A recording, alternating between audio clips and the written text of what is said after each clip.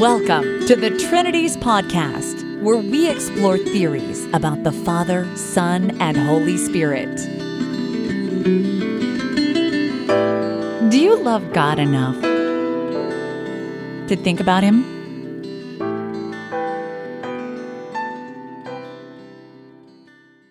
Episode 252, Fred Sanders on Seeing the Trinity in Scripture and His Secret.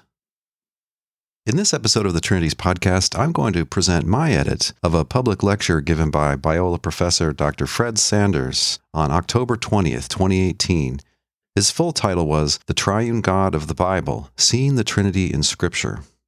We've talked about Dr. Sanders' work before in the Trinities Podcast. Check out podcasts numbers 192 through 194. Let it suffice to say that he pretty much only researches and publishes on the Trinity, and he does, being an evangelical, focus on the Bible and the alleged presence of the triune God in the Bible.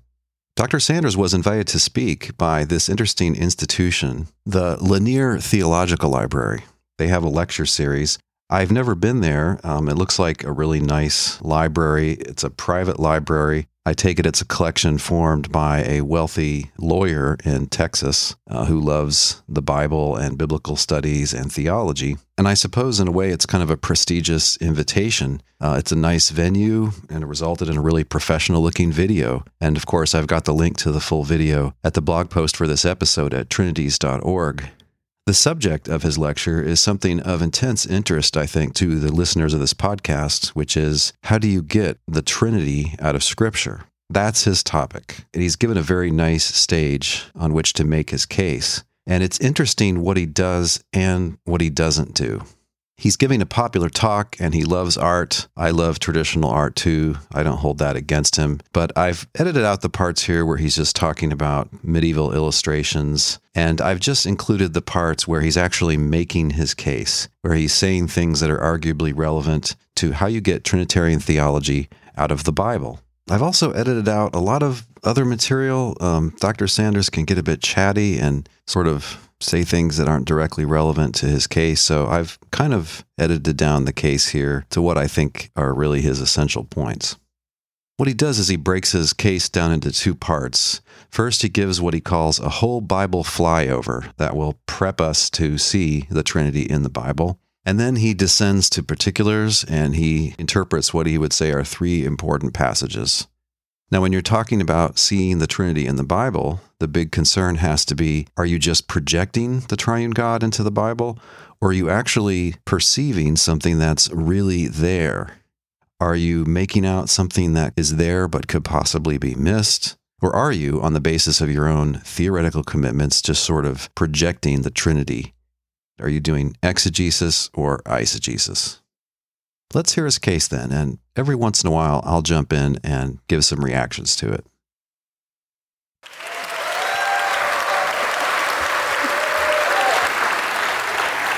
Thank you very much. It's really good to be here. This is my first trip to the Lanier Theological Library, and I'm just really impressed. It's a great space to be speaking to you in.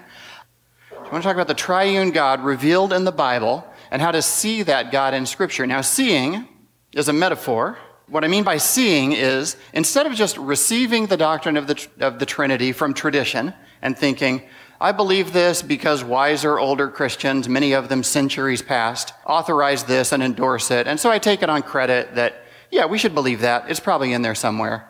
But then if someone were to ask you, where exactly in Scripture is the doctrine of the Trinity? If you sort of hem and haw at that point and gesture broadly at the whole book and say, sort of like Prego spaghetti sauce, it's in there, right? But you can't actually turn to any particular section and say, let me show you how you can be a good Berean, check for yourself, and actually open the Bible and see the doctrine of the Trinity. That's what I'm after tonight. We believe in the Trinity because we believe it's revealed in Scripture. If this Christian salvation thing is going to work at all, it's going to work because God is Father, Son, and Holy Spirit. As we turn to try to find where we can see the doctrine of the Trinity in Scripture, one thing we're going to notice is it's really linked to the gospel. Trinity and gospel always go together. Even in terms of the clarity of the revelation of the Trinity, the clarity is not there in the Old Testament, right? It really becomes clear in the New Testament. But you could also say that about the gospel. The gospel is predicted, promised, prophesied, foreshadowed, prefigured. Clearly, the Old Testament is pointing forward to this fulfillment of salvation that's going to happen. It's when the new covenant comes, when Jesus and the Holy Spirit arrive, that both the gospel is unveiled and revealed in its fullness, and the triune nature of God is unveiled and revealed in its fullness. So Trinity and gospel are bundled. That happens to be my life message and the main thing I say everywhere I go all the time. It's also the background for how I'm going to show you how to see the Trinity in the Bible. Okay, so the Trinity is linked to the gospel. Of course, the gospel is indisputably in the Bible. Every Christian's going to agree on that. And so if the Trinity's inextricably linked with it, the Trinity must also be in the Bible. If we were trying to argue that the Bible implies some Trinity doctrine, this wouldn't be a way to go about doing it because he's just presupposing that it's there. But maybe he's just getting warmed up and is going to give his reasons farther on. But also we should be asking, what does he mean by the Trinity? So let's get straight to the Bible. I'm going to talk about the Old Testament and the New Testament in dialogue. I am well aware that the Old Testament is, as my Old Testament scholar best friend tells me, most of the Bible. So I am going to talk here at the beginning about the relationship between the Old Testament and the New Testament. But here's the thing. What happens right there in the middle of the Bible, in the sense of right between the Old Testament and the New Testament, is the Father sends the Son and the Spirit. This is my plot summary for the Bible. This is the main thing that happens. The Father sends the Son, that is the incarnate Son, Jesus Christ, and pours out the Spirit, that is the Spirit who arrives in this epochal way at Pentecost on the basis of the finished work of Christ. The Father sends them between the writing of the Old Testament and the writing of the New Testament. They came, and then later, the writings of the apostles were about them. You see the move I'm making here? I got it from B.B. Warfield, a classic essay he wrote about 100 years ago, and here's how he starts. The doctrine of the Trinity is not yet revealed in the Old Testament, if we mean clearly revealed, right? There are shadows, there are indications, but if you're talking about actual revelation, it is not yet made known under the conditions of the Old Covenant in the writings of the Old Testament. We can look back later with light borrowed from the coming of Christ in the Spirit and see many things there, but it's not yet there in the Old Testament. Fairly uncontroversial. You might want to pick a fight with that and bring up your favorite Old Testament Trinity adumbrations and say, what about that, B.B. Warfield? But it's pretty uncontroversial to say the Trinity is not yet made known in the Old Testament. The next move he makes is to say, the doctrine of the Trinity is also not revealed in the New Testament, because by the New Testament, the Son and the Spirit have already arrived, made known the triune nature of God, and now documents are being written about them by apostles in the power of the Holy Spirit. So the Old Testament's too soon for the revelation of the Trinity. The New Testament's too late for the revelation of the Trinity. And so now I'm going to fill up the next 10,000 words writing my article about the Trinity for the International Standard Bible Encyclopedia by saying the Trinity is not revealed in the Old Testament or the New Testament, right? It's actually revealed between the Testaments. Now, this is gutsy, and you'd have to be B.B. Warfield to try to pull this off. By between the Testaments, of course, he does not mean intertestamental literature. He does not mean that one blank page they put in your Bible between Malachi and Matthew. He means in the actual historical arrival of the Son and the Spirit. So that, what's the first voice you hear in the New Testament? Maybe 1 Thessalonians? By that time, Paul is already saying, you know, Jesus and the Holy Spirit. You know, that stuff we talked about. You know, that stuff that already happened. In the rest of that essay, he then makes much of the fact that in the New Testament, Paul never stops and says, now concerning the triune nature of God, brethren, I would not have you be ignorant. There's no point at which Paul thinks that he is establishing, for the first time, in writing and in teaching, the doctrine of the Trinity. He presupposes it. The apostles are all writing with a confident, robust grasp of the fact that the one God is Father and Son and Spirit. This explains a lot. It takes passages in the New Testament that you wish were more explicit about the Trinity, and it recasts them because you say, oh, right, they are indirectly referring to a reality that they all are aware of in the very act of being the church, of being saved by Jesus Christ by the power of the Holy Spirit. The doctrine is already sort of there, and at no point do they have to establish it. Wow. Okay, there's a lot to comment on there. What Warfield was saying was really kind of an inference from Reformed orthodoxy. The Protestant view is that divine revelation happened in the first century. Mainstream Protestants like Warfield think that the Trinity is an obvious and required Christian doctrine. Therefore, the Trinity must have been revealed in the first century. And so he's just saying, well, that's when the actual revelation occurred. The thing about that is it really goes against all the historical evidence.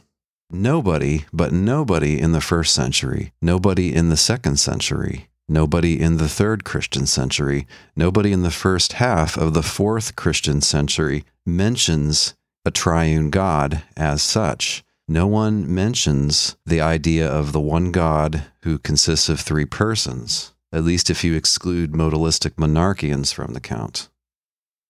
I've talked about this in podcast 189 and in my opening statement in podcast 249. This is one of the hard historical facts that makes it very difficult to read New Testament authors as Trinitarians. This is the fact that they have no word and no phrase that they understood at that time to refer to a triune God. What is the chance that they believed in a triune God and yet didn't have a word or phrase to refer to that triune God? It's ridiculously unlikely. You might say, well, what about when they say God and they don't specify Father, Son, or Holy Spirit? Well, what all textual scholars will tell you, whether they're Trinitarian or Unitarian, is that normally in the New Testament, the word God means the Father. In a small number of passages, it can be argued that it means the Son. Maybe once or twice you could try to argue that it means the Spirit. But yeah, it never means the Trinity. That's astounding if they're Trinitarians. Now, Sanders thinks that Paul is a Trinitarian, which kind of blows me away. I mean, Paul clearly says and implies and everywhere assumes that the one God is just the Father himself. He always distinguishes the one God, which is the Father, from the one Lord, which is the risen and exalted Jesus, a man. Sanders comes along and says, well, all the New Testament authors presuppose that God is triune, and so that's why they never have to talk about it. What he's doing there is he's reacting to another historical fact that I think is a big problem for interpreting the New Testament as Trinitarians, and this is the fact that they never, ever make this a teaching point. He mentions this later in the lecture. There's never any passage where they sit you down and tell you that God is triune, that the one God really is Father, Son, Holy Spirit, and not only the Father. It just doesn't happen.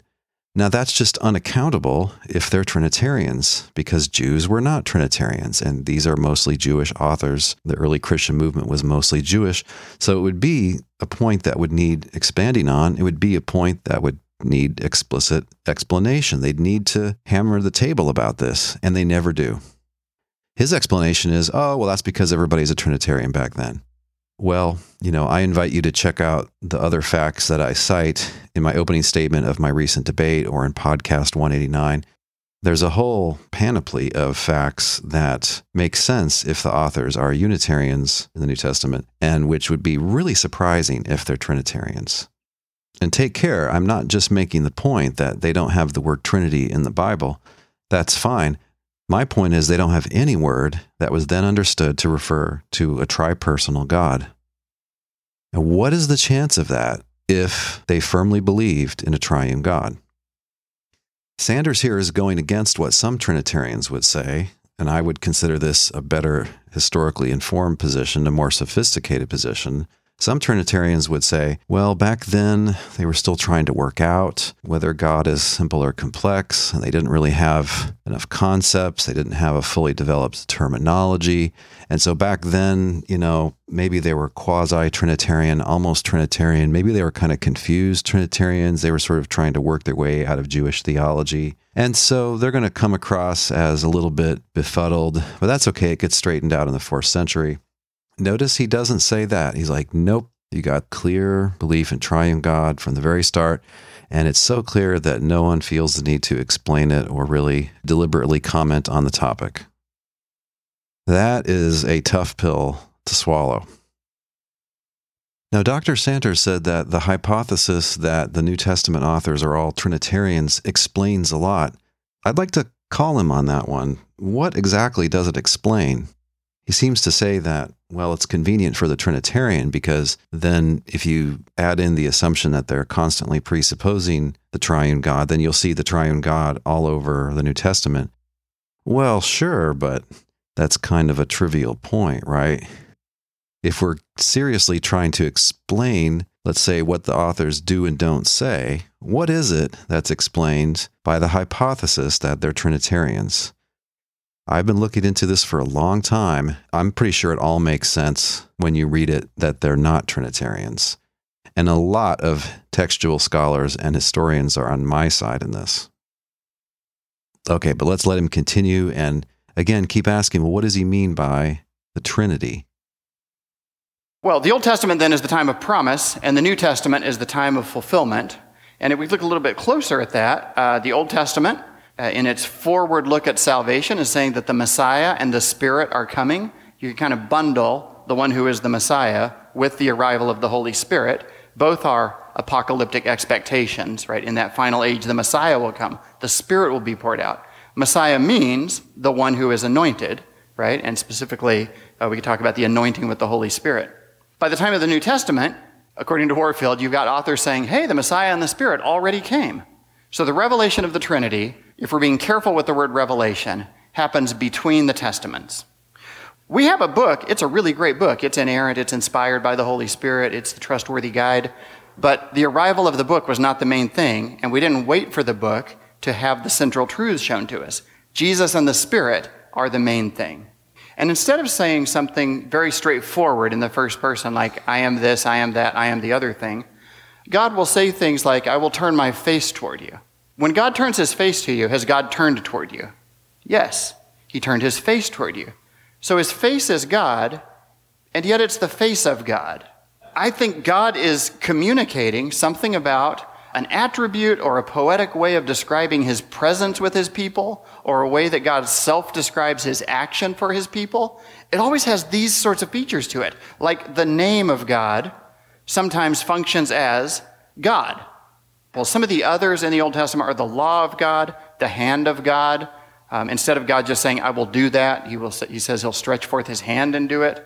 The wisdom of God, of course, takes on these attributes and is somehow God and yet is of God, is from God, is the wisdom of God. The glory of God and its indwelling especially functions in this way. The Word of God and the Spirit of God are numbered among these. And if we were to just go through these, if I were to tell you, guess what? In the one God, there's more than one person. Look around in the Old Testament and see if you could find them. If you were to do that, by the way, don't do it, you might kind of go through here and say, well, there's at least 9 persons. Because I think Word is somebody, Spirit somebody, glory is somebody, name is somebody, wisdom is somebody. Yet it's all one God somehow. But there's 27 persons in this. I do not know how to say 27, the 27 version of Trinity.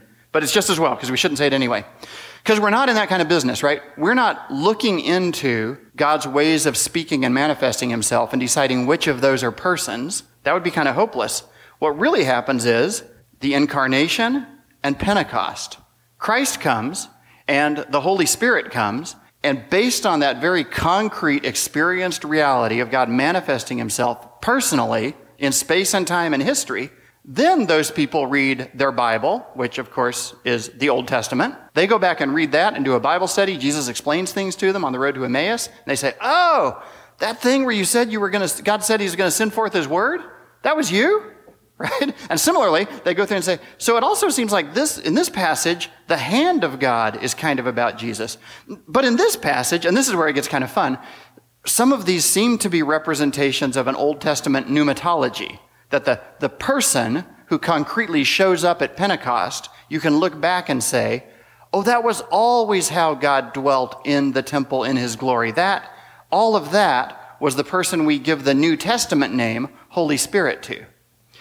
John makes it easy for us, right? In the beginning was the Word, and the Word was with God, and the Word became flesh. And you're no longer guessing and trying to pick how many persons there are in God. There are really only 3 candidates. You think about this for a few generations and you say, so it seems like God has not changed. God has made something more specific and concrete known about himself.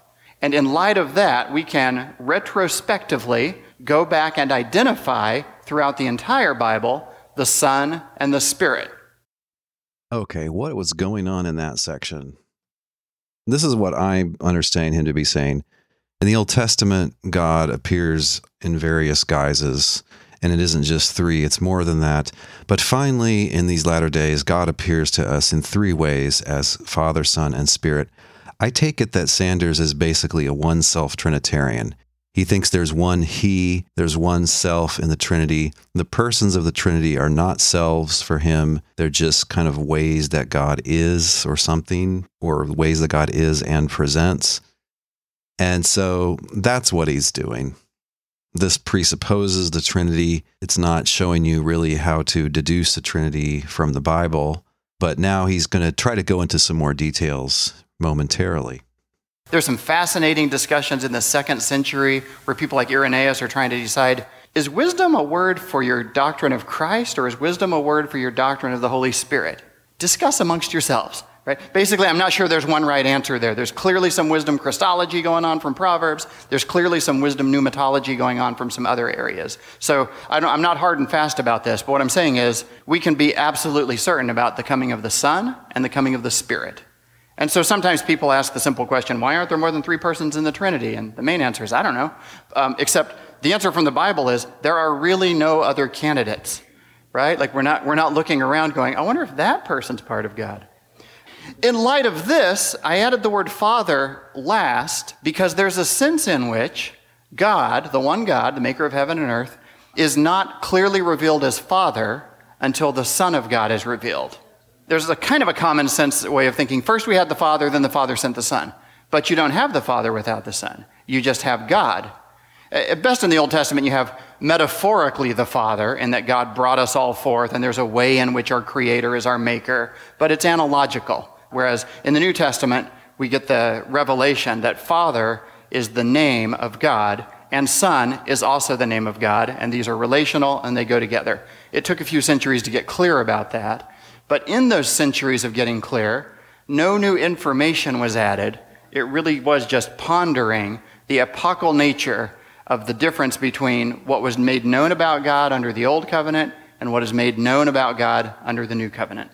If you want to have very Trinitarian thoughts, you shouldn't draw a triangle and think, how can I get to the number 3? That's not the key idea. The key idea is always, what is Christ doing and what is the Spirit doing as they are sent from the Father?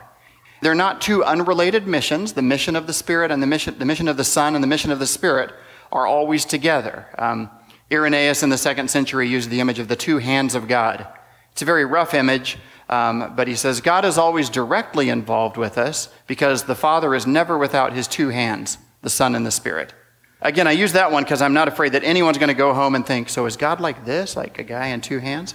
It's an incomplete enough image that all it gets for you is the necessary two-handedness, or I guess if I were inventing doctrines, I'd talk about the doctrine of the ambidextrity of the work of God. Yeah, but that would be, then you'd really be getting your money's worth. Okay, that's the second thing about the relation of the Old Testament and the New Testament, is the clarity about the nature of God without contradicting or refuting or changing anything about the God that we knew.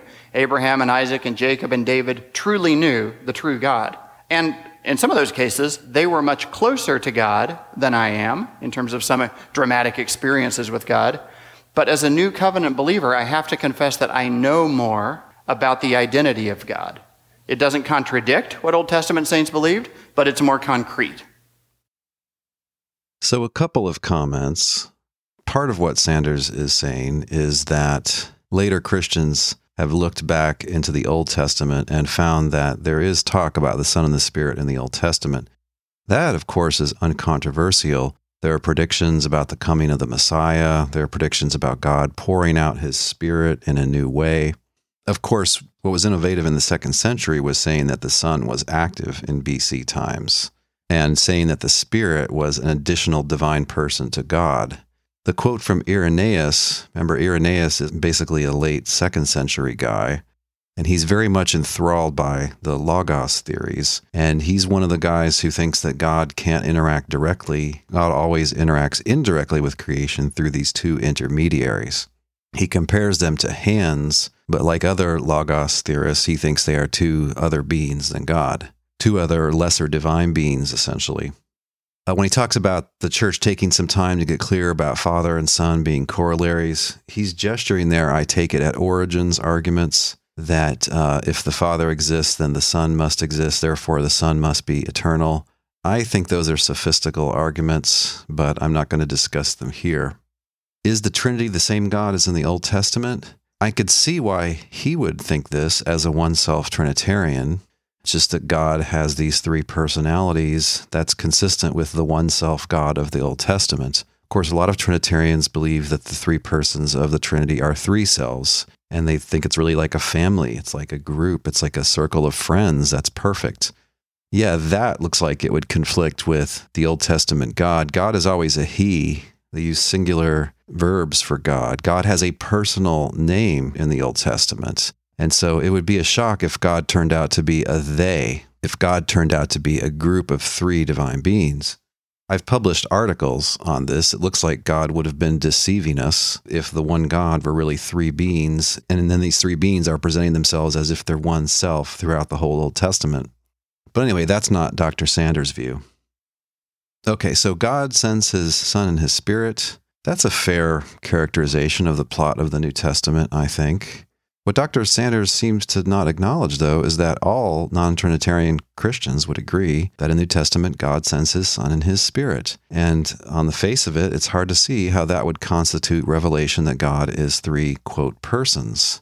Because the one God is the Father, the Son is a man explicitly in the New Testament, and God's Spirit, well, that's God's Spirit, just like in the Old Testament. For God to send his Son, his Spirit, why would anybody think that's a revelation of the triune God? That's not what Justin Martyr thought. That's not what Irenaeus thought. That's not what Origen thought. That's not what Eusebius thought. That's not really what any of the early Christians thought, if you exclude the modalistic monarchians. Okay, so we're still kind of waiting for getting any serious grip on the New Testament and showing how it implies the Trinity. It's been assumed that it does. It's been asserted that all of these authors assume the Trinity.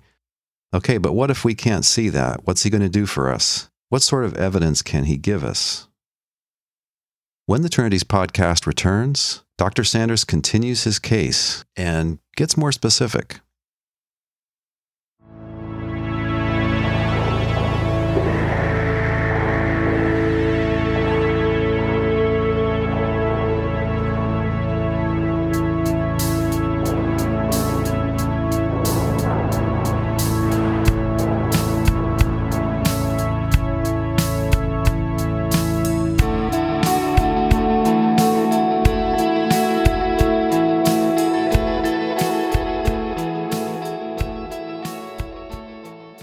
The next thing I want to talk about in the transition from the Old Testament to the New Testament, and by the way, I'm intentionally doing a big whole Bible flyover here before I get to a few specific verses in the later part of the talk, is that reading forward from the Old Testament, we have a clear expectation of a Messiah coming. That is a son of David who will rule in certain ways and in whom certain promises will be fulfilled.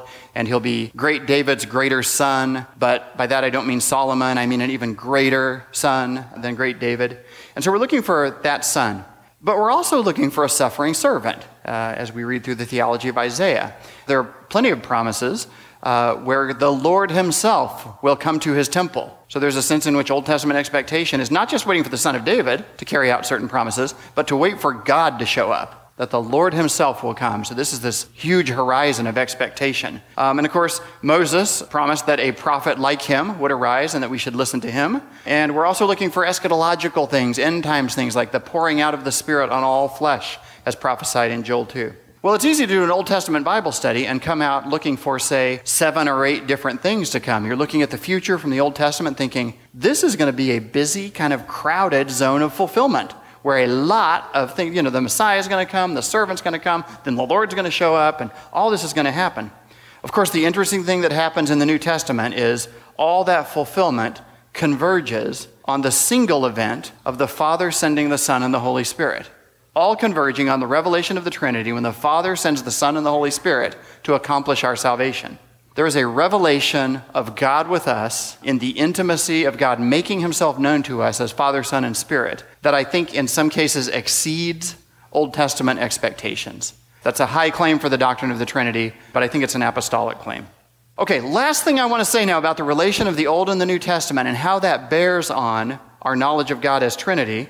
The God of the Bible is Father, Son, and Holy Spirit. That is made known less intimately. Why? Because the gospel is not yet put into effect under the conditions of promise. Okay, well, that is the big picture.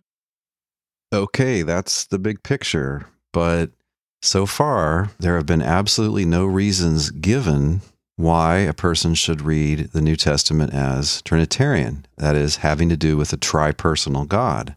It's only been assumed. And I think it's an obvious anachronism to project the idea of a tri-personal God into the New Testament, because it's never mentioned. In my view, it's never implied. If someone thinks it's implied, I would like them to show me where it is that the author teaches something that implies that God is multi-personal. Anything. It doesn't even have to be three persons. It just has to be two persons. How do you get multi-personal God out of the New Testament?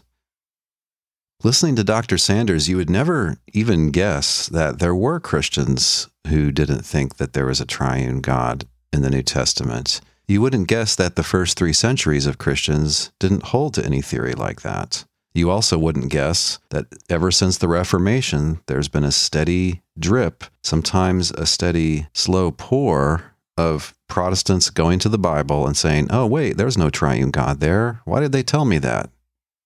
And then becoming non-Trinitarian, or we say Unitarian Christians.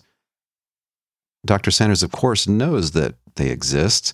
We featured on this very podcast a debate he did years ago with Sir Anthony Buzzard, but he doesn't think the audience needs to know that. Interesting. As I see it, on a popular level, this is very much a live question, whether or not the Bible, truly interpreted, properly understood, is Trinitarian. Okay, but that was all just the warm-up. Dr. Sanders has promised that he's going to get to some texts. Let me shut up and let him do that.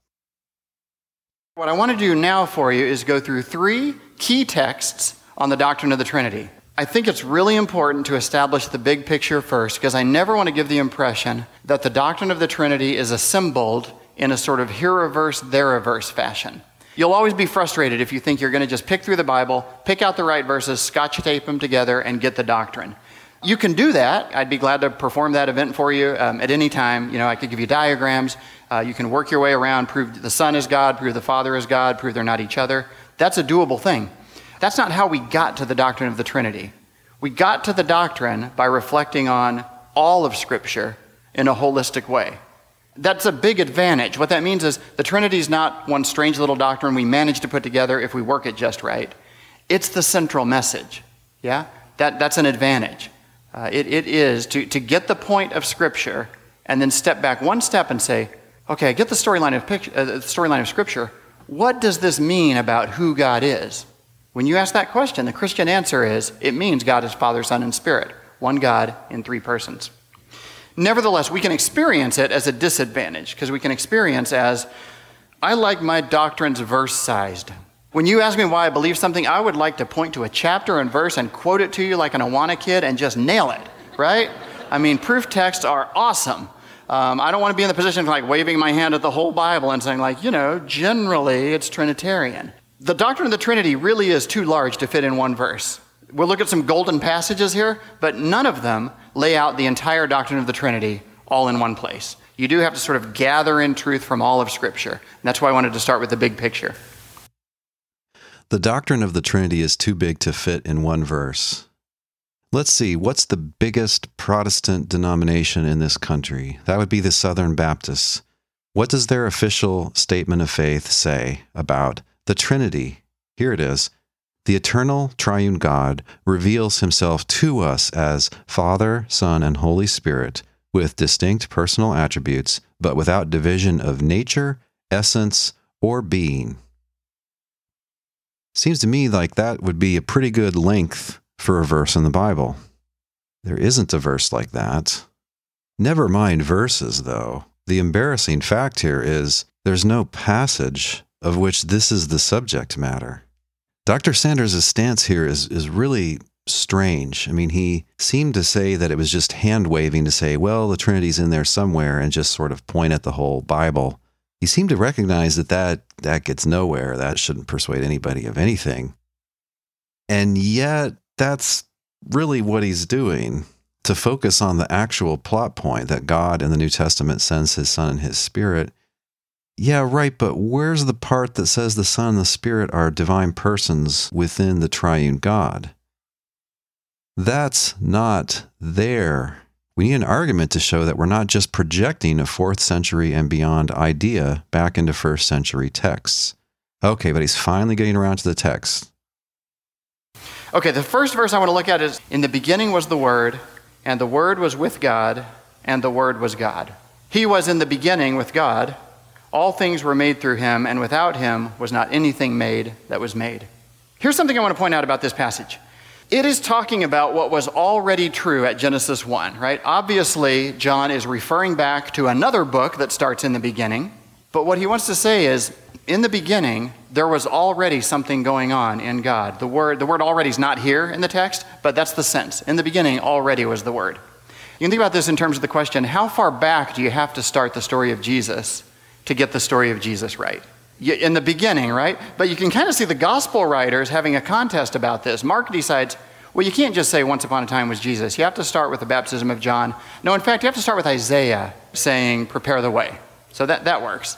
And then Matthew says, Isaiah's great, but that's exilic. We got to go back further than that. I'm not saying you're wrong, Mark. I'm just saying, what if we put in a genealogy and did this the right way and kind of went all the way back to Abraham? And Luke comes in and says, that's good, but if you're doing a genealogy, why don't you run that thing all the way back to Adam? Abraham, that's 12. That's Genesis 12. But Adam, now we're getting back into the first chapters. And then John comes in and says, you guys aren't really getting this right. If you really want to say what was manifested when Jesus came, you're going to have to go all the way back before Abraham. You're going to have to go back before Adam. You're going to have to go back before the foundation of the world, which is this great New Testament phrase, which I don't think the Old Testament ever dares to say. It's the fact that you meet Jesus and say, something's going on here that goes back before the foundation of the world. You go back before the foundation of the world, there's nowhere to put anything except in God. And that's where John puts him. The Word was with God and the Word was God. That was already going on. And then all the things were made through him. Right. Good points. I do agree that John is kind of pushing things farther than the other gospel writers. He's saying that if you want to know the origin of Jesus, in a sense, it goes back to the beginning. You have to go back to God's own word by which he created all things. It's that word which we see manifest in the man Jesus. Notice that here Dr. Sanders is assuming that the word is personally identical to the man Jesus. He's assuming that the Logos is like the pre-human Jesus. The text doesn't say that. And here again, I assume he knows about this, but he doesn't give any hint of it here, talking to this popular audience. There were quite a few ancient debates about how to take John 1. Some of them took the Logos to be a second God, a lesser God through which the God created. Other mainstream Christians said, what? There aren't two creators, there aren't two gods, there's only one God. We uphold the monarchy of the Father. And God's word here is just something like a divine attribute or action, which is then active in the man Jesus, right? These are what historians call dynamic monarchians. And that's basically a biblical Unitarian type of view. Okay, so again, we're just assuming the Trinity. Oh, well, let's read this according to our assumption. And now he gets abstract. And he's commenting here on the first part of the passage. In the beginning was the Word, and the Word was with God, and the Word was God. How can you with something and was something at the same time? How can you have withness and wasness? If I had my son Fred here with me, I could say, Fred is with Fred. And you'd say, yes, that is clear. But then if I hugged him close and said, Fred is Fred, you'd be worried about my parenting and right, all kinds of stuff. On the other hand, if I put him aside and said, okay, Fred is Fred, and Fred is with Fred, then you'd think, now I'm also worried about you, because you just are you're not with you. Or if you bring your son in, you're just with them. You don't was him. But somehow, the relationship between God and his word is a relationship of both wasness and withness. This is what's fun and infuriating about reading John.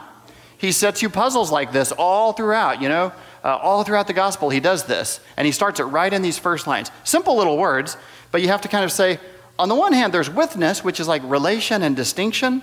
On the other hand, there's identity, which is just, the verb to be in talking about God. So both of those are going on at the same time.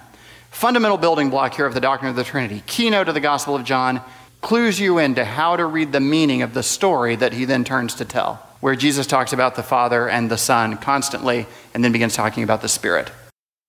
Okay, my comment on that is that this abstract jibber-jab about threeness and oneness is not to the point. A better reading of the passage is that John is kind of referencing the statement in Proverbs 8 that wisdom was with God at the time of his creation. And you can argue for this by pointing to parallel intertestamental passages where God's wisdom or word is with him. How is there a distinction and an identity here? Well, it's just the difference between a thing and its attribute, its wisdom or its intention or its thought. So there aren't two things, it's just a thing and a way that thing is. That's a distinction I think we understand. It's like the difference between you and your love of chocolate, or the distinction between you and your IQ. Okay, but we're waiting for the Trinity payoff here from John 1. Trinity payoff, go. Well, I'm showing you just the top part of a diagram here. You might have seen this diagram of the Trinity, this shield that represents the logical relations between the terms in the Trinity. And it says, the Father is God, the Son is God, but the Father is not the Son. This is just a bare bones logical kind of abstraction of what you have to have the two related to each other. They can't simply be each other, and yet they are both God. I chopped off the Holy Spirit. I did that because John did it. The opening verses of the Gospel of John just want you to get this wasness and withness. They just want you to get this unity and identity plus relation and distinction. That is enough. That's a big task to handle in the first couple verses of a book. Then later on, he'll introduce the Holy Spirit. The Spirit comes in, really comes on strong in chapter 14 and following. Okay, so how much support for a doctrine of a triune God is in that text? Absolutely none at all. No support at all. Now he's saying, well, hey, can't we read it as consistent with the triune God? And this is just talking about the Father and the Son. It depends how the passage is to be taken. Look, if it's only talking about a difference between God and his word, by which he made all things, it's not even clear whether or not this is consistent with the Trinity.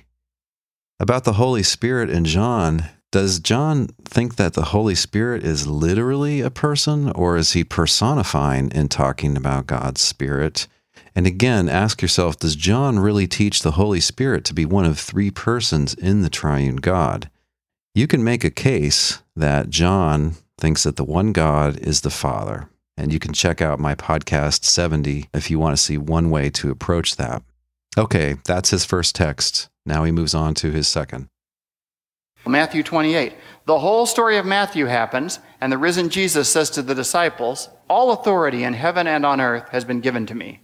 Go therefore and make disciples of all nations, baptizing them in the name of the Father and the Son and the Holy Spirit, teaching them to observe all that I have commanded you. I just want to do a little counting exercise here with you. The Father and the Son and the Holy Spirit. That's three, right? There's threeness going on in this verse. If you put this verse in the context of all of Matthew, it is something of a surprise ending. You get all the way through the 28 chapters, and you think you know what's going on, and then Jesus drops this on you, and you have to think, so that was kind of the point of everything you were just saying? Because this is sort of new language. The Father, stated absolutely like that. Not my Father or our Father, but the Father, the Son, and the Holy Spirit. Matthew prepared you for it a little bit in chapter 11, where Jesus said, no one knows the Father but the Son, and no one knows the Son but the Father. But here at the end, he wraps it up and restates it as part of the name of God that he wants his disciples to be baptized into. Well, there's threeness there. I kind of make a big deal out of this because when people say, do you believe in the Trinity? Do you think the Trinity is in the Bible? Often it's a fight over the T word, right? It's surprisingly easy to get hung up on the word. And I'm willing to say, I'm after the doctrine or the meaning of the Trinity, that is the Father, Son, and Holy Spirit as one God. I don't really care about the word itself, but the word is really helpful, and it's a great traditional word, and it's just Latin for threeness.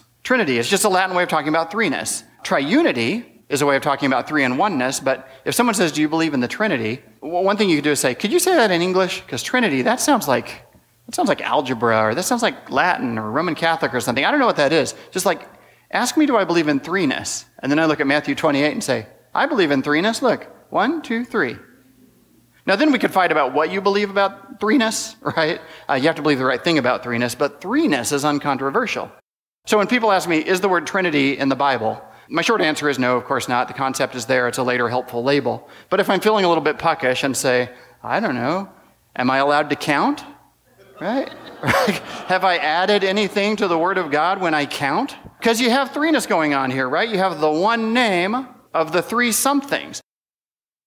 Yeah, there are three somethings there, but if you read the rest of the book, you'll know that the Father is the one God, the God of Israel. The Son is a human being, God's unique Messiah, and the Spirit of God is just the Spirit of God. So there's threeness, but that's just a threesome, a triad. There's God, His Son, and His Spirit. In a sense, you can say those are three things. Not meaning that they're three things of the same kind or three things in the same category or three persons within God. Yeah, there's your threeness. So where do you get the part where Matthew says, implies, or assumes that they're one God? It's not when he says name in the singular here. Grammarians tell us that this is to be taken distributively. So in the name of the Father, Son, and Holy Spirit is equivalent to in the name of the Father, in the name of the Son, and in the name of the Holy Spirit. It's not hard for a Unitarian to just accept this passage. Christians are baptized into these three realities, into God, into His Son, and into His Spirit. Where's the problem there? Where's the theological surprise? It's a passage you might think is consistent with a theory about a triune God, but he hasn't given us any reason to think that the author presupposes or teaches a triune God in this passage. At this point, he veers off into traditional sort of riff about the obscurity of the term person when it comes to traditional Trinitarian language. Now this gets you into the question of what have you got three of? And of course, then the church has to sit down and do some head scratching and say, well, there's three. Can I just say there's the Father, Son, and Holy Spirit? Yeah, but could you give us a group noun for what there's three of? I'll say person, but don't go nuts with that or anything, because it's not like there's three people. You ever notice we talk about three persons in the Trinity, but if I said three people in the Trinity, you'd go, that ain't right. Yeah. And when we're talking about a group of us, we don't say, look how many persons came here. Now, the fire marshal might, right? The fire marshal counts persons for some reason. Occupancy limited to 50 persons. But nobody else talks like that. And when we talk about people here and persons there, we're signifying to each other in simple language that is not exactly the same thing. But we got to have some word for what there's three of, or we're not going to communicate at all. So a simple approach to the Trinity is to say, if you ask of God, what is God? The answer will be God, godness, deitas, godhood. But who is God? The answer will be Father and Son and Holy Spirit. So in really short form, one what and three whos. Ouch. It looked like he confused God with the idea of a divine nature, divine essence, or deity or divinity. If there's such thing as the divine essence or divinity, that's supposed to be a property. God in the Bible is not taught to be a property. He's taught to be a great and wonderful, powerful being, a concrete being, not an abstract being, a being with causal powers, a being who can bring things about and arguably who can be affected by what we do, like, for instance, can be displeased if we go against His will. To confuse the one God with the property of divinity is not something that scriptural authors do. However, it is true in ancient times that sometimes when they talked about a divine nature, that just meant a divine being. And that way of talking about natures, you're a human nature and I'm a human nature. So they can talk about God in that way. One what and three whos? Wow. Not in the Bible. I mean, the one God is the Father in the New Testament. Okay, triunity, as I say, is a special word we made up to describe just this strange reality of who God is. Let me say, since this is a fantastic mission passage, go and make disciples in the name of the Father, Son, and Holy Spirit. The Trinitarian theology goes with mission theology. It also does in the Gospel of John, where Jesus breathes on the disciples, says, as the Father has sent me, so send I you, receive the Holy Spirit. You see the Trinity at work there, right? Jesus saying, the Father sent me, I send you, receive the Holy Spirit. If I didn't have Matthew 28, I could probably teach the doctrine of the Trinity, but I'd rather not, because it's just that good. When the Trinities podcast returns, Dr. Sanders expounds his third New Testament text, which he says will help us to see how the Trinity really is in the Bible.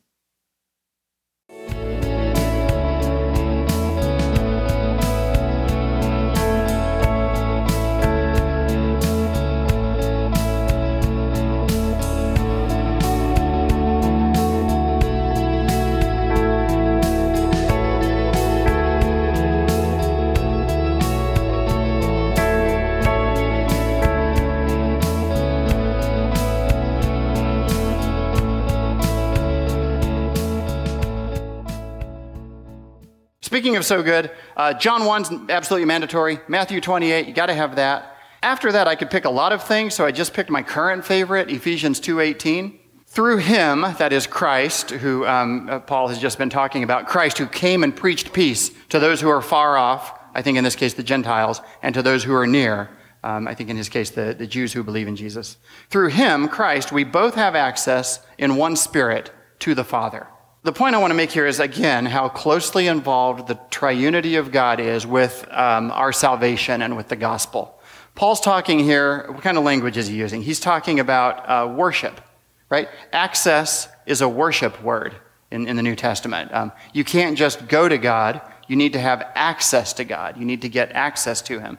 And for the Jew and Gentile to both have access to God means that they have been brought into the presence of God through Christ, who came and preached peace. What you get here, just a glimpse. You could say a lot more about this. I've written at least one book on this, that salvation and worship and fellowship are by and from and in and with the Father and the Son and the Holy Spirit.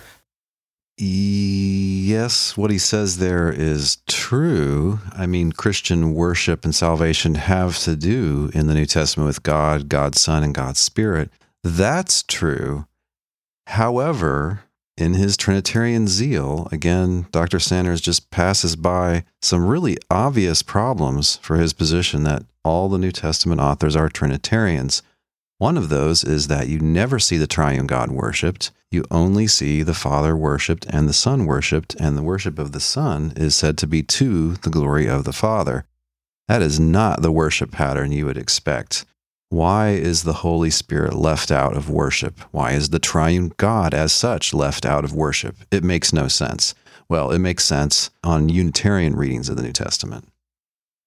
The Bible does not portray a wonderful fellowship between the three of them, although it does portray a wonderful fellowship between the Father and the Son. That's a problem. And notice the Bible doesn't say that our fellowship is with the three of them. This is what it says explicitly. 1 John 1, verse 3, we declare to you what we have seen and heard, so that you also may have fellowship with us. And truly, our fellowship is with the Father and with his Son, Jesus Christ. If Dr. Sanders is right, someone's missing there. This is also prayer language. When Christians pray to God, we are praying to the Father because of the Son, or in the name of the Son, and in the power of the Holy Spirit, whether we're thinking that thought or not. Christians know we're not approaching God on our own merits and our own name, by our own power, so that even if you're talking to Jesus in prayer, you're not coming to him on your own, right? You're coming to him in the name of the Son and the power of the Spirit. So there's mediation built into the Christian notion of prayer. It's all Trinitarian, whether you're thinking Trinitarian thoughts or not. Okay, notice the general pattern here. Dr. Sanders fastens on something that's uncontroversial, that Christians pray to, I think he meant to say to the Father, in the name of the Son, and by the power of the Spirit. Sure, that's the New Testament. And he's saying, aha, the New Testament is Trinitarian. Well, no, it's not. Nor is that obvious, and that's something that needs arguing for. You can say it's triadic, in that it has to do with God, God's Son, and God's Spirit. but that's consistent with biblical Unitarian theology and with other sorts of Unitarian theology. Okay, so those are his 3 texts. That is his help for you to see the Trinity in the New Testament. Next, he's going to expound some claims that he finds in those texts. Some key concepts that we've got here, as we've gone through some sections of Scripture, I've tried to point out to you some of the conceptual things that the church tradition, the tradition of theology, will develop. You get categories like identity and distinction. You get the co-eternity. He was in the beginning with God. You get threeness. There's sending. It's connected to the gospel. We could comb through a few other passages and kind of abstract out the conceptual goodies that are present there as we do solid exegesis of those passages. If you then assemble those goodies, you realize, oh yeah, this is a recognition of the triunity of God. When the Trinities podcast returns, Dr. Sanders wraps up his case, and I give some reflections on the overall thrust of the lecture. I also discuss his secret, an important fact that he knows that he didn't share with this audience.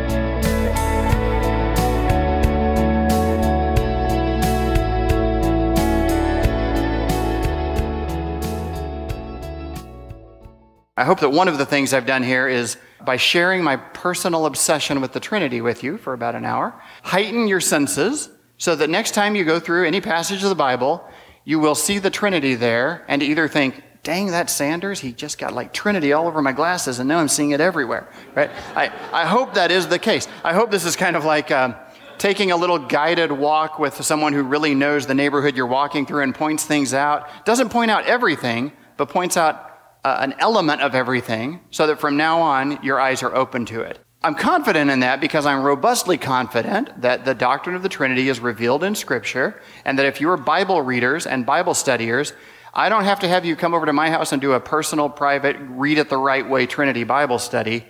It really is in there. You're going to run into it.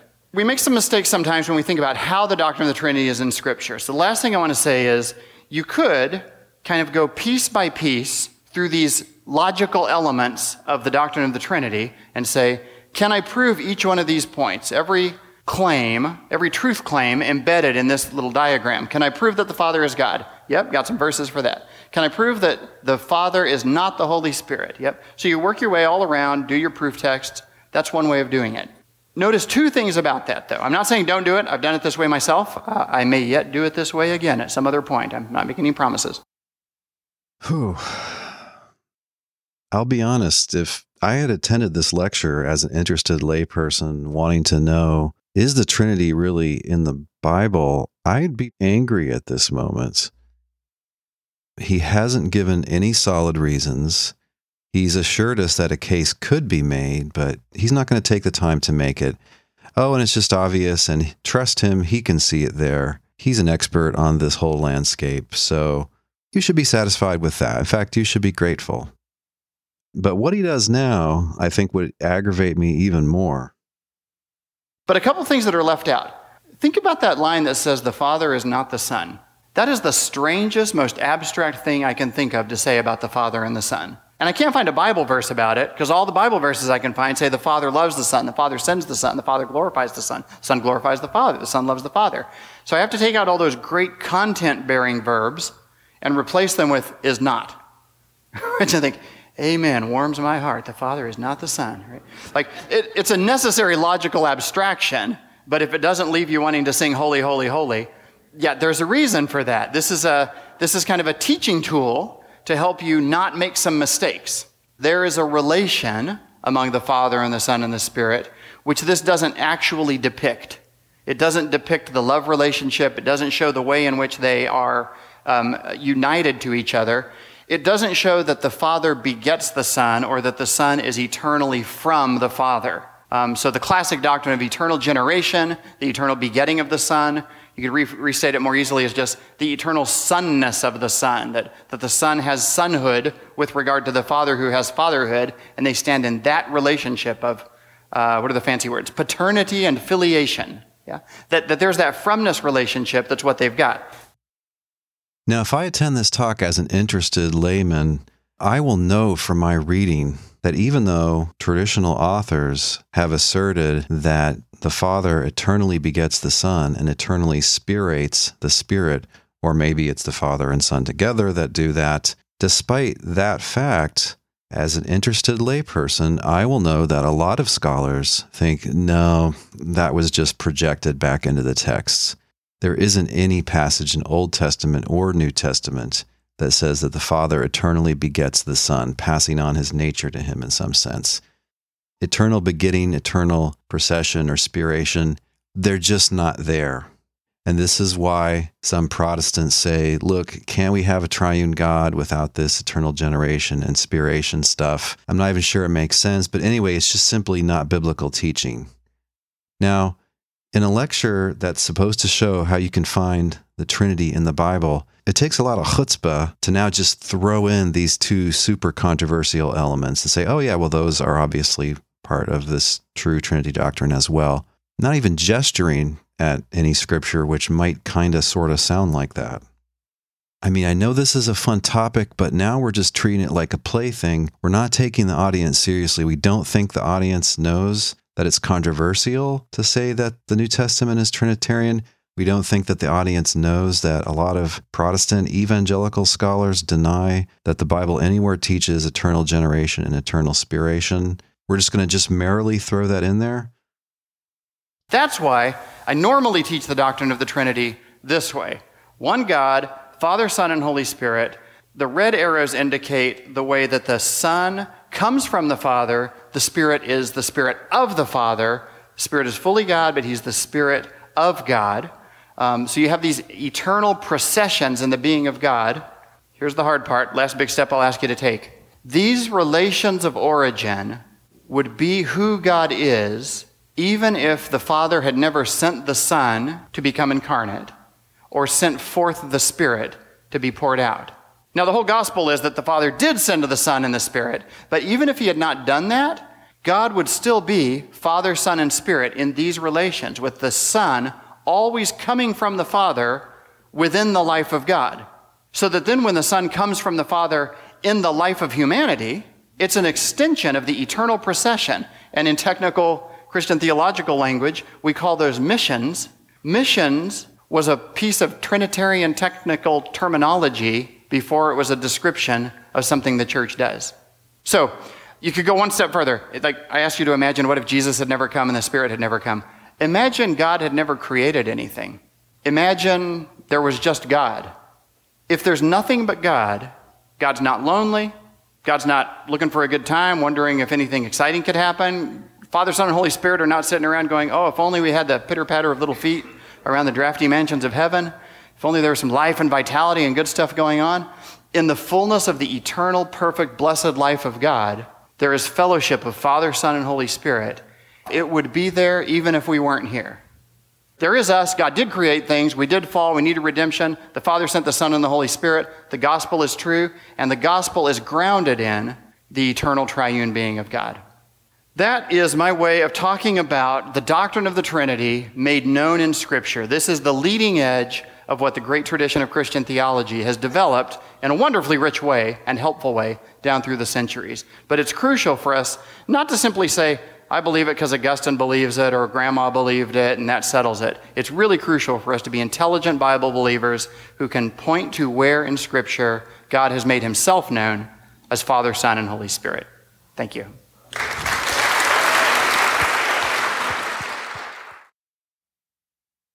Okay, so in this last section, Dr. Sanders plays the part of a systematic theologian who specializes in the Trinity, and he busts out some deep, profound secrets about the triune God's life that really is never taught or implied anywhere in Scripture.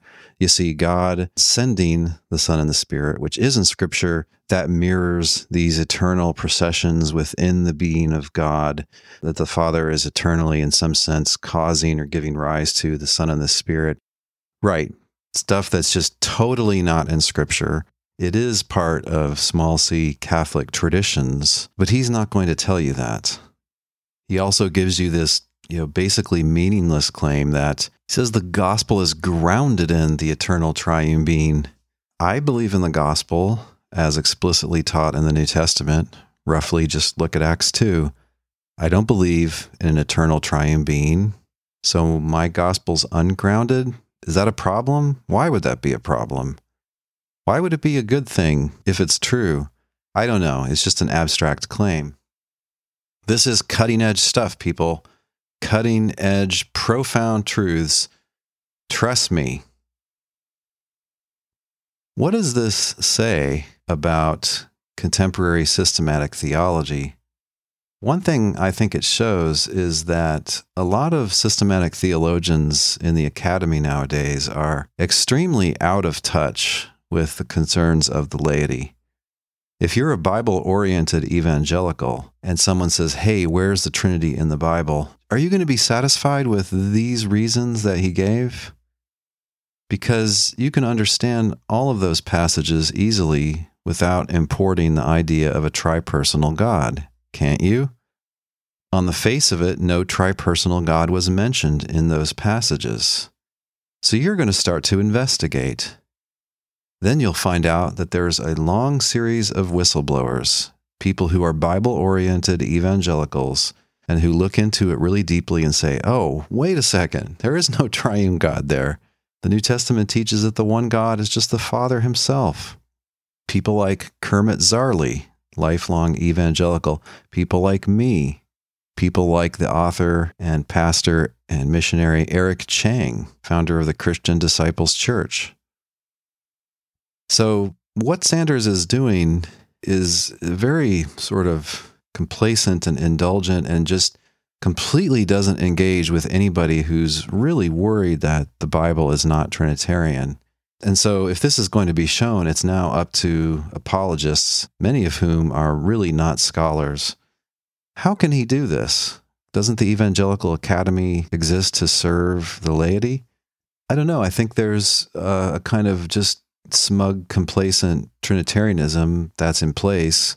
Dr. Sanders can give a talk to an audience like this or give a talk in a megachurch and just sort of talk about how awesome the triune God is and how it's just everywhere and you can't miss it if you look in the Bible. People don't really know what the Trinity is, but they sort of think this is a precious Christian thing. It's very prestigious.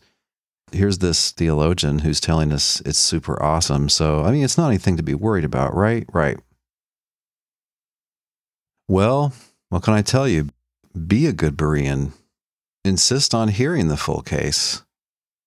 Who gives a convincing full case that really the best way to read the New Testament is to bring in this notion of a triune God? On the face of it, it's just not there. So it looks like we need an argument if we're going to claim that it's there. The fact that Dr. Sanders would choose to spend his hour in this way shows that he just does not think that this is any pressing concern for your average evangelical Christian.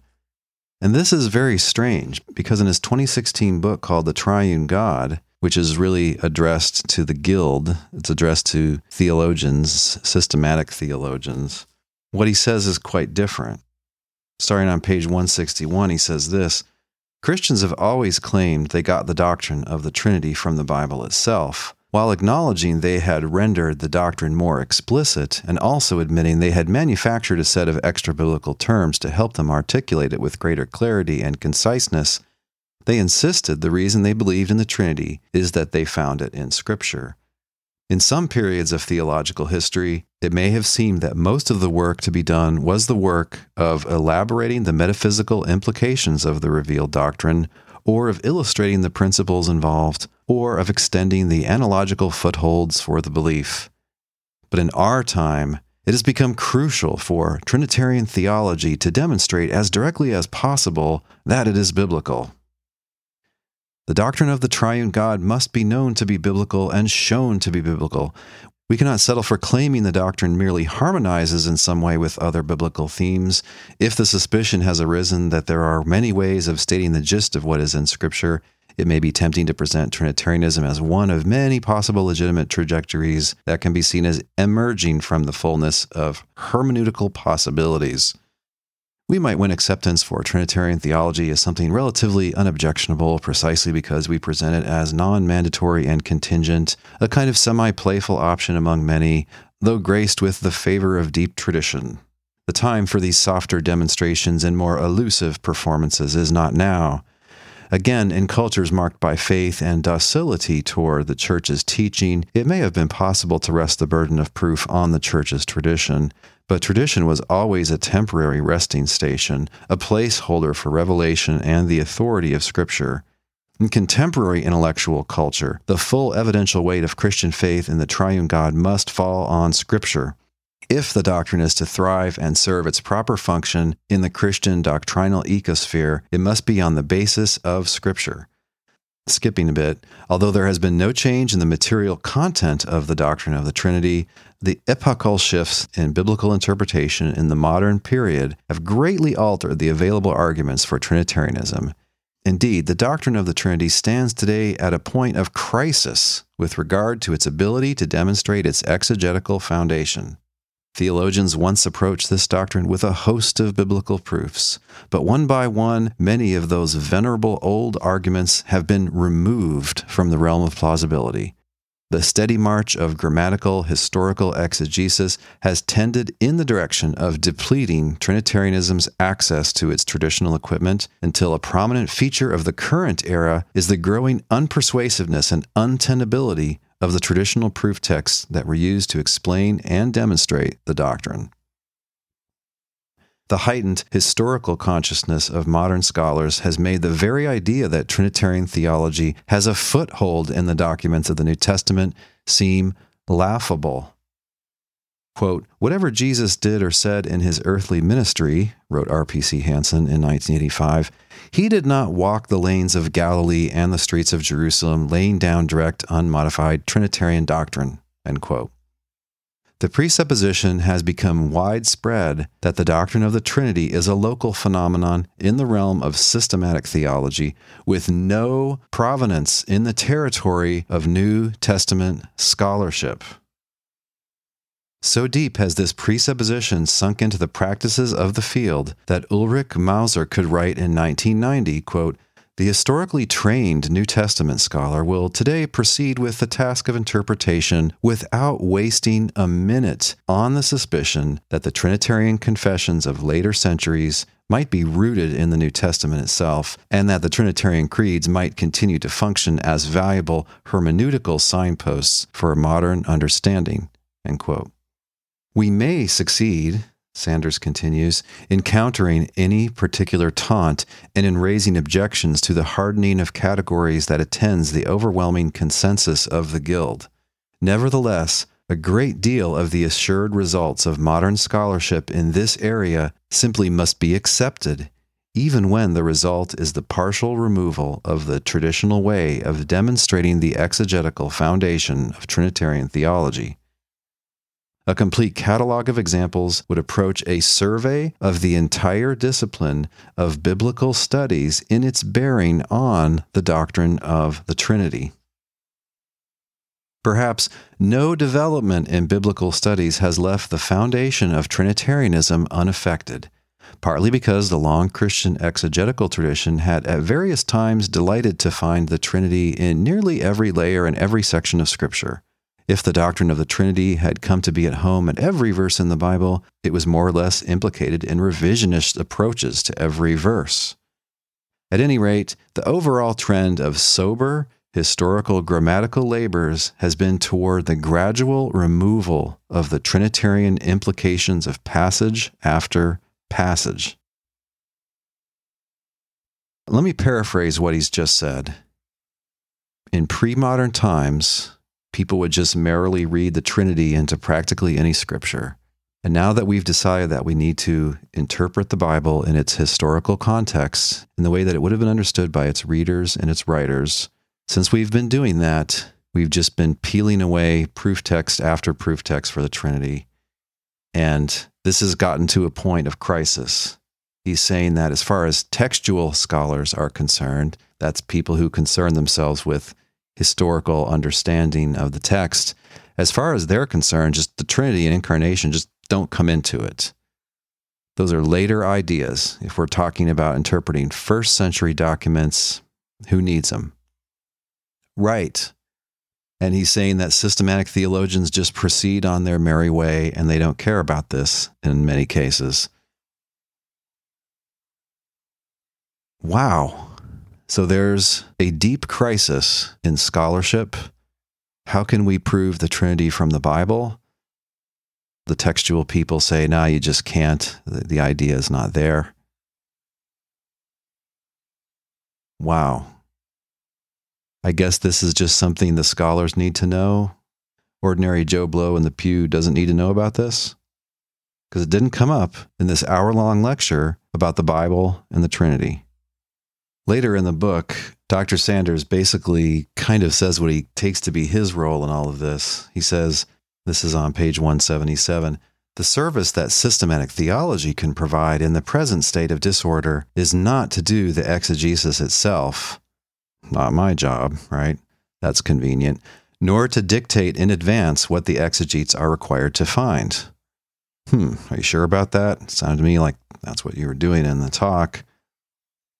Skipping a bit, he says, by offering dogmatic guidelines for Trinitarian exegesis, this book intends to highlight where meaningful work is to be done by qualified investigators. It is these larger structures that make sense of the individual bits of information that go into the doctrine of the Trinity. Skipping a bit, we have construed the entire canon of Scripture as bound up in a single narrative unity and taken the further step of acknowledging that unified witness as an element of God's economy of redemption and communication. All of this has been underwritten by the recognition that the Father's sending of the Son and the Holy Spirit reveals the divine life of eternal processions. This divine vantage point, made available to us by revelation, gives us the necessary remoteness and perspective from the details of Scripture that we can find our bearings as we carry out Trinitarian exegesis of Scripture's manifold unity. The doctrine of the Trinity is not just one doctrine among many, but is rather a conceptual foregrounding of the entire matrix of salvation historical revelation, and must be approached from a place in which all the events of the economy and all the words of Scripture hang together with an inner unity. It is senseless to try to retain the result of the early church's holistic interpretation of Scripture, the perception of the biblical doctrine of the Trinity, without cultivating in a way appropriate to our own time the interpretive practice that produced that result. Basically, he's saying if we take a broad view, we can just see that God is triune. But what kills me about this is some of the proof texts that he gestured at before that have been stripped away by modern scholarship are precisely the traditional proof texts to support eternal generation and procession. And he's saying, well, God sending the Son and Spirit, that just mirrors the eternal procession of the Son and Spirit from the Father. Well, that's just part of what modern interpretations have stripped away from traditional reading of the Bible. And he's saying that's the key, that's the deep insight right there. Once you get that, you'll just see how the whole thing makes sense. So the thinking layperson is going to be wondering this. If our proof texts keep getting stripped away, if our arguments from the Bible to the Trinity keep getting stripped away by responsible scholarship, at what point are we going to ask, is the Trinity really in the Bible at all? Maybe this was a mistaken avenue that we've traveled down. When does that point come? I mean, Sanders isn't going to tell you. His whole job is just riffing on how awesome this idea of a triune God is. He has no interest in exploring, well, what if that was a mistake? Truth seekers do have an interest in that. Lots of mistakes have been made in Christian history, as we know. Widespread mistakes by the mainstream. You're a Protestant? Give your own examples. If the trend in recent scholarship is what he says, and he's totally right about that, we should be asking, when are we going to reconsider this issue? If you want to see some general, indisputable facts about the New Testament and its era, which should make you rethink whether there's a triune God in the New Testament, again, check out podcast 189 for a more technical presentation, and check out about the first 25 minutes of podcast 249 if you just want a very straightforward and simple, non-technical presentation of those facts. In conclusion, my advice to Dr. Sanders would be stop trying to hide this information from the evangelical public. Get out there, go ahead and make your best case that the New Testament really does imply and presuppose the Trinity. And while you're making that case, go ahead and engage with Protestant non-Trinitarian Christians and see what you can do to address the facts that I've cited. Facts which I claim would be very surprising if the New Testament authors are Trinitarians, and facts which would be expected if the authors are Unitarians. It looks like he needs to grapple with that evidence, and it looks like he's got a difficult case to make. He might, as a systematic theologian, say, let the textual guys do serious exegesis. But hey, Dr. Sanders, you're a Christian teacher teaching in Christian churches. I think you're responsible to give sober exegesis which conforms to currently known facts about the first century and about the New Testament authors. I hope that next time you're invited to show how the New Testament implies the Trinity, you take it a bit more seriously.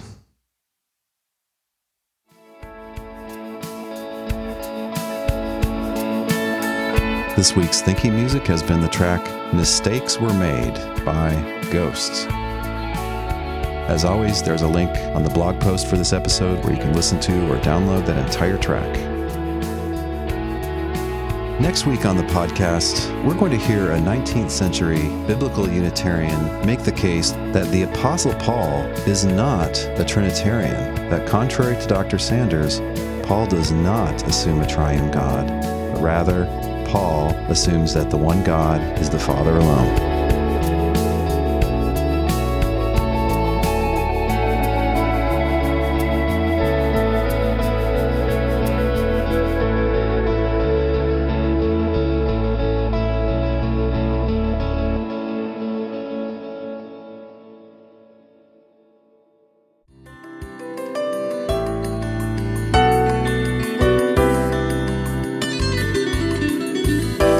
Thanks for listening. We'll see you online at trinities.org. Till next time, don't forget to love God with all your mind.